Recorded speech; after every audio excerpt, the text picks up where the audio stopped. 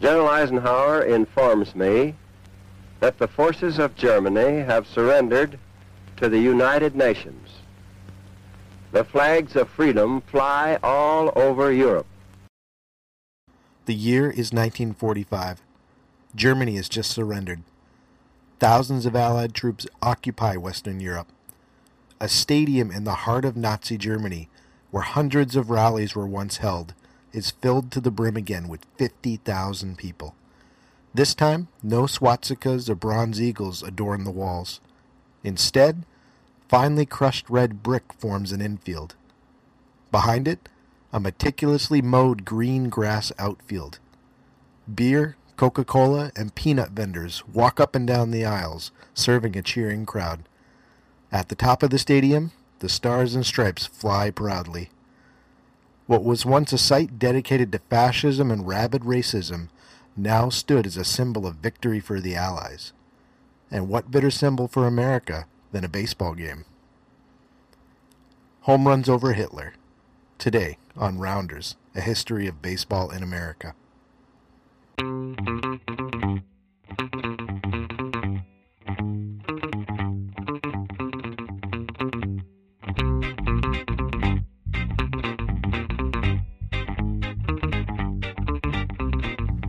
Hey everybody, I'm Jeff Lambert. I want to take a moment and thank some new fans of the show who recently began following us on social media. It's great to see new people listening to the show and following the posts on Instagram, Facebook, and Twitter. If you're enjoying the podcast, please tell a friend. So today we're going to jump into the first of a two-part series about baseball during World War II. This episode's going to focus on baseball in the war overseas, and next week we'll take a look at how the sport continued on the home front. So for an overview, for those of you who have been out of history classes for a couple years, in 1941 the United States enters World War II, and you had as the main players two sides. You had us with our allies, Great Britain and France, against the Axis powers, which mainly featured Germany, Italy, and Japan. Now the United States, in support of its allies, invaded Western Europe, helped remove Italy's fascist regime from power, and eventually helped topple Hitler's regime in Germany. Now, during this time, over 500 Major League Baseball players were drafted or volunteered to join the military. The prominent ones, like Joe DiMaggio, Stan Musial, or Ted Williams, they were kept from the front lines and mostly played exhibition baseball games in the United States to entertain troops. Less prominent players, though, they found themselves in the thick of things. So once the end of the war rolled around in 1945, there were professional baseball players stationed over in Germany, along with other Americans who either played the sport casually or just loved the sport. So that sets the stage for today's episode. The war has just ended, Germany has surrendered, you have thousands of heavily armed soldiers who are restless and in need of some kind of diversion. These troops are from the United States, they're from Canada, they're from France, they're from England. And so the top brass gets together and they decide to try and find a way to be able to entertain these players and give them something productive to do while they're mopping up after the end of the war. So they decided to take some empty Nazi stadiums that are laying around and really useless at this point, and they decided to use them to host intramural sports competitions to entertain the troops, and at the same time give them some healthy competition.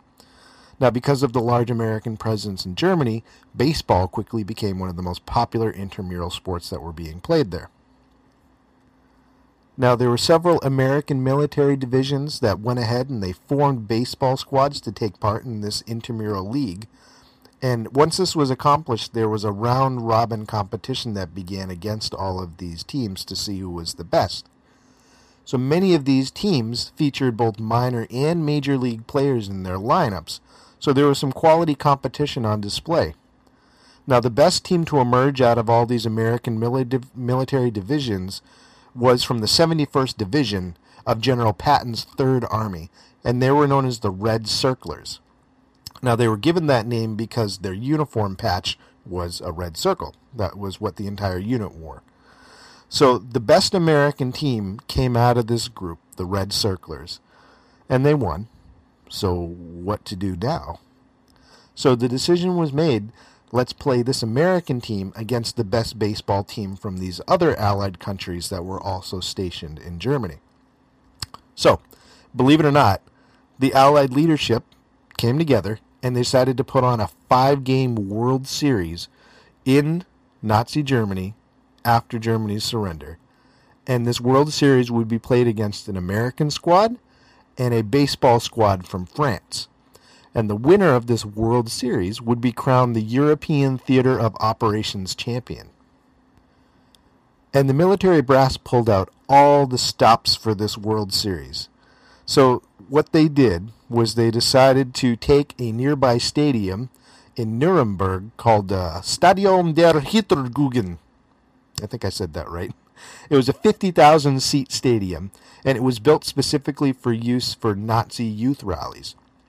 And they decided to convert this into a baseball stadium. They created a perfectly prepared baseball field. They added additional bleachers to the already set up stands that were there. And they were expecting to hold large crowds for this World Series. And ironically, the work to put together the baseball field and the extra bleachers were actually done by Nazi POWs.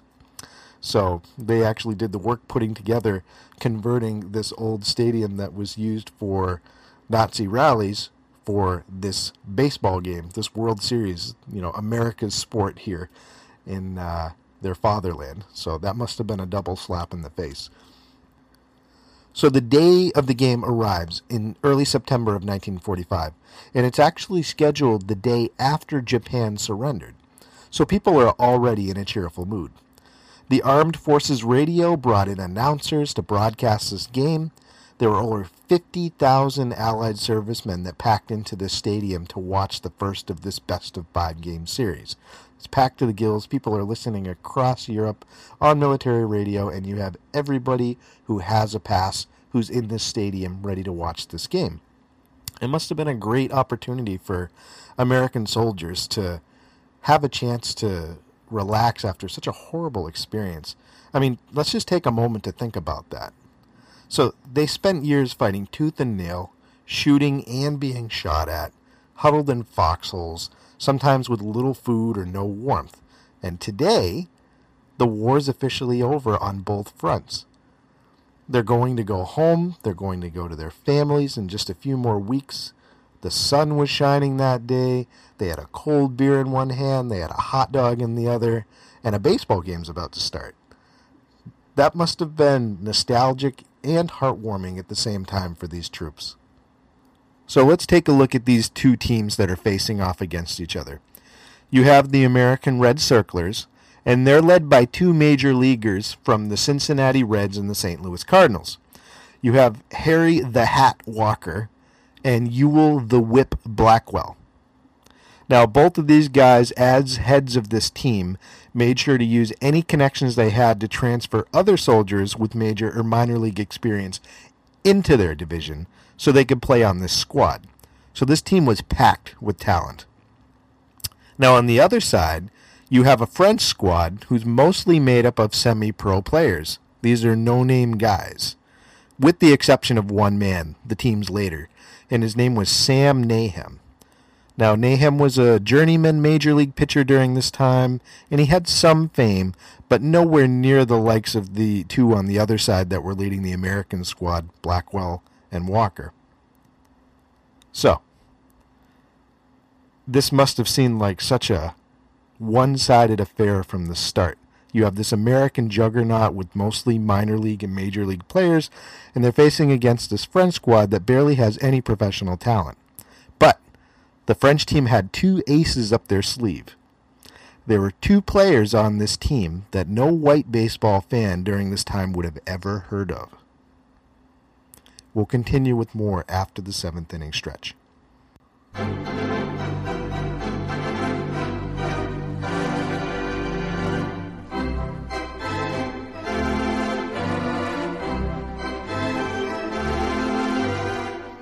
If you're enjoying the podcast, please take a moment and follow us on social media.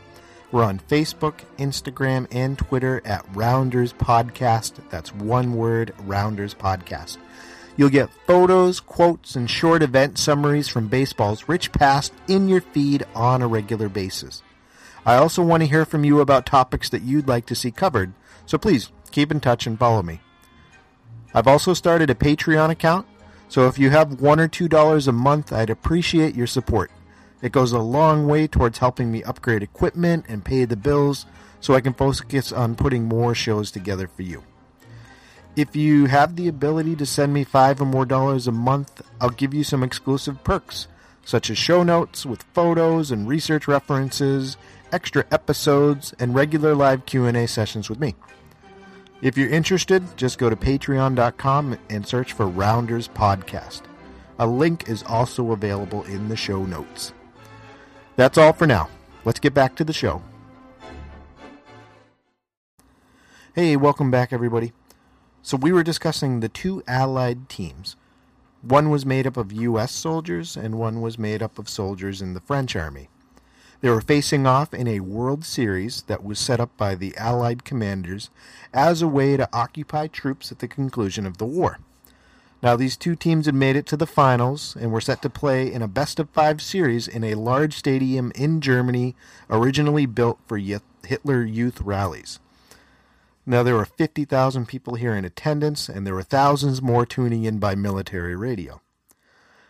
The American team was made up of major and minor league players enlisted in the U.S. Army. The French team was mostly semi-pro players, led by one journeyman professional. But the French team had two all-stars from another major league, one created as a result of segregation in the United States. So let's talk about those two players on the French team that were unknown to the American team. We had Willard Home Run Brown, and he was a star largely ignored by the media and Major League Baseball simply due to the color of his skin. He was a huge name in the American Negro Leagues, though, and he was one of the premier home run hitters and outfielders of the 1940s. As a matter of fact, he led his Monarchs team to 5 pennants in 6 years before the outbreak of the war. And during those years, his batting averages were .371, .356, .336, .337, and .365. He went down to play professional baseball in Mexico and dominated there after that. And while he was doing all this during the winter months, he went down to play baseball in Puerto Rico, and he earned the nickname Ese Hombre. Now, after retiring and going back from the war, Willard did get his shot at the major leagues once Jackie Robinson broke the color barrier. He never got the chance to settle in with the league and with his new team, though, once he was signed, and he was cut shortly after. And he never got a second chance to play in Major League Baseball. But he did set one record during his time there. He was the first African American to hit a home run in the American League. But for now, during this World Series in Germany, he was a relative unknown to most people. Now, the other French ace unknown to the American team was a guy named Leon Day. And Leon was another star player in the Negro Leagues in the United States. Day was a top-tier pitcher for the Newark Eagles.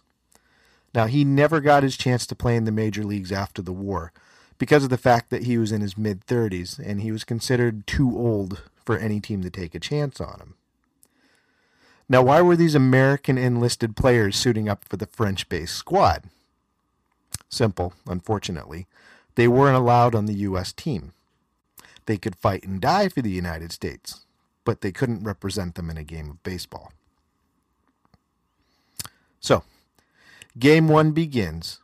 The U.S. team ends up winning 9-2, and it was thanks to one of their star players, that Cardinals pitcher Ewell Blackwell. He posted 9 strikeouts. So in Game 2, the French squad starts African-American phenom Leon Day. Leon ends up leading the French to victory, and he pitches a 4-hitter. And everyone, by the end of that game, in that stadium knew who he was. And it was thought that that would also be broadcast internationally and back at home. Unfortunately, the New York Times, who ran a story on Game 2, spelled his name wrong, and they referred to him as Leo Day, the pitcher that tossed the 4-hitter. So even his fans who watched him in the Negro Leagues back in the U.S. didn't hear about this feat until much later. So, the series is tied 1-1. The two teams traveled to Reims, France to play games 3 and 4. Now, they did this because they wanted to give another group of soldiers a chance to soak in some competitive baseball. So the two teams travel to France, and they end up splitting the two games there. And so that forces a Game 5, a winner-take-all situation. This French team, against all odds, has held their own against the stacked American team. So, the American brass decides that for this Game 5, they're going to have the two teams go back to Germany to that Hitler Youth Stadium to play the final match. Now, this Hitler Youth Stadium had taken on a name by this point, and it had been aptly renamed Soldiers Field by the Allied troops that were stationed there. So, Game 5 is lined up. The stadium is packed again. Everyone who was there, anybody who could get a pass, was in attendance to see this game. The American military newspaper Stars and Stripes stated about this game, and I quote, "The game was so close all the way through that it kept the crowd of over 50,000 on its feet, cheering wildly and rewarding unfavorable decisions with sounds as wild as any ever to emerge from Ebbets Field or the Polo Grounds," end quote. So, sounds like we have a real World Series atmosphere for this Game 5. Now, the American Red Circlers make the decision that they're going to start Game 1 winner Hewitt Blackwell as their pitcher. Now, he did a great job through 7 innings. He held the French team scoreless. But in the 7th inning, and the Red Circlers are up 1-0 at this point, Blackwell gives up a hit, and he puts a man on first. So, the French manager puts on Leon Day, the African-American pitcher from Game 2, in to pinch run. Now, what the American team didn't know was that Day was also, in addition to being an excellent pitcher, an excellent base runner. So, he's put into pinch run. He ends up stealing second and third base consecutively. The next French player up hits a sacrifice fly, and Day comes across the score, and now the game is tied 1-1 at the end of the 7th inning. Now, in the 8th inning, the Negro League counterpart to Day, Willard Home Run Brown, the guy we talked about first, stepped to the plate with a man on first. He ends up smashing a double that goes all the way to the wall. He scores the runner on first, and the French team has the lead 2-1.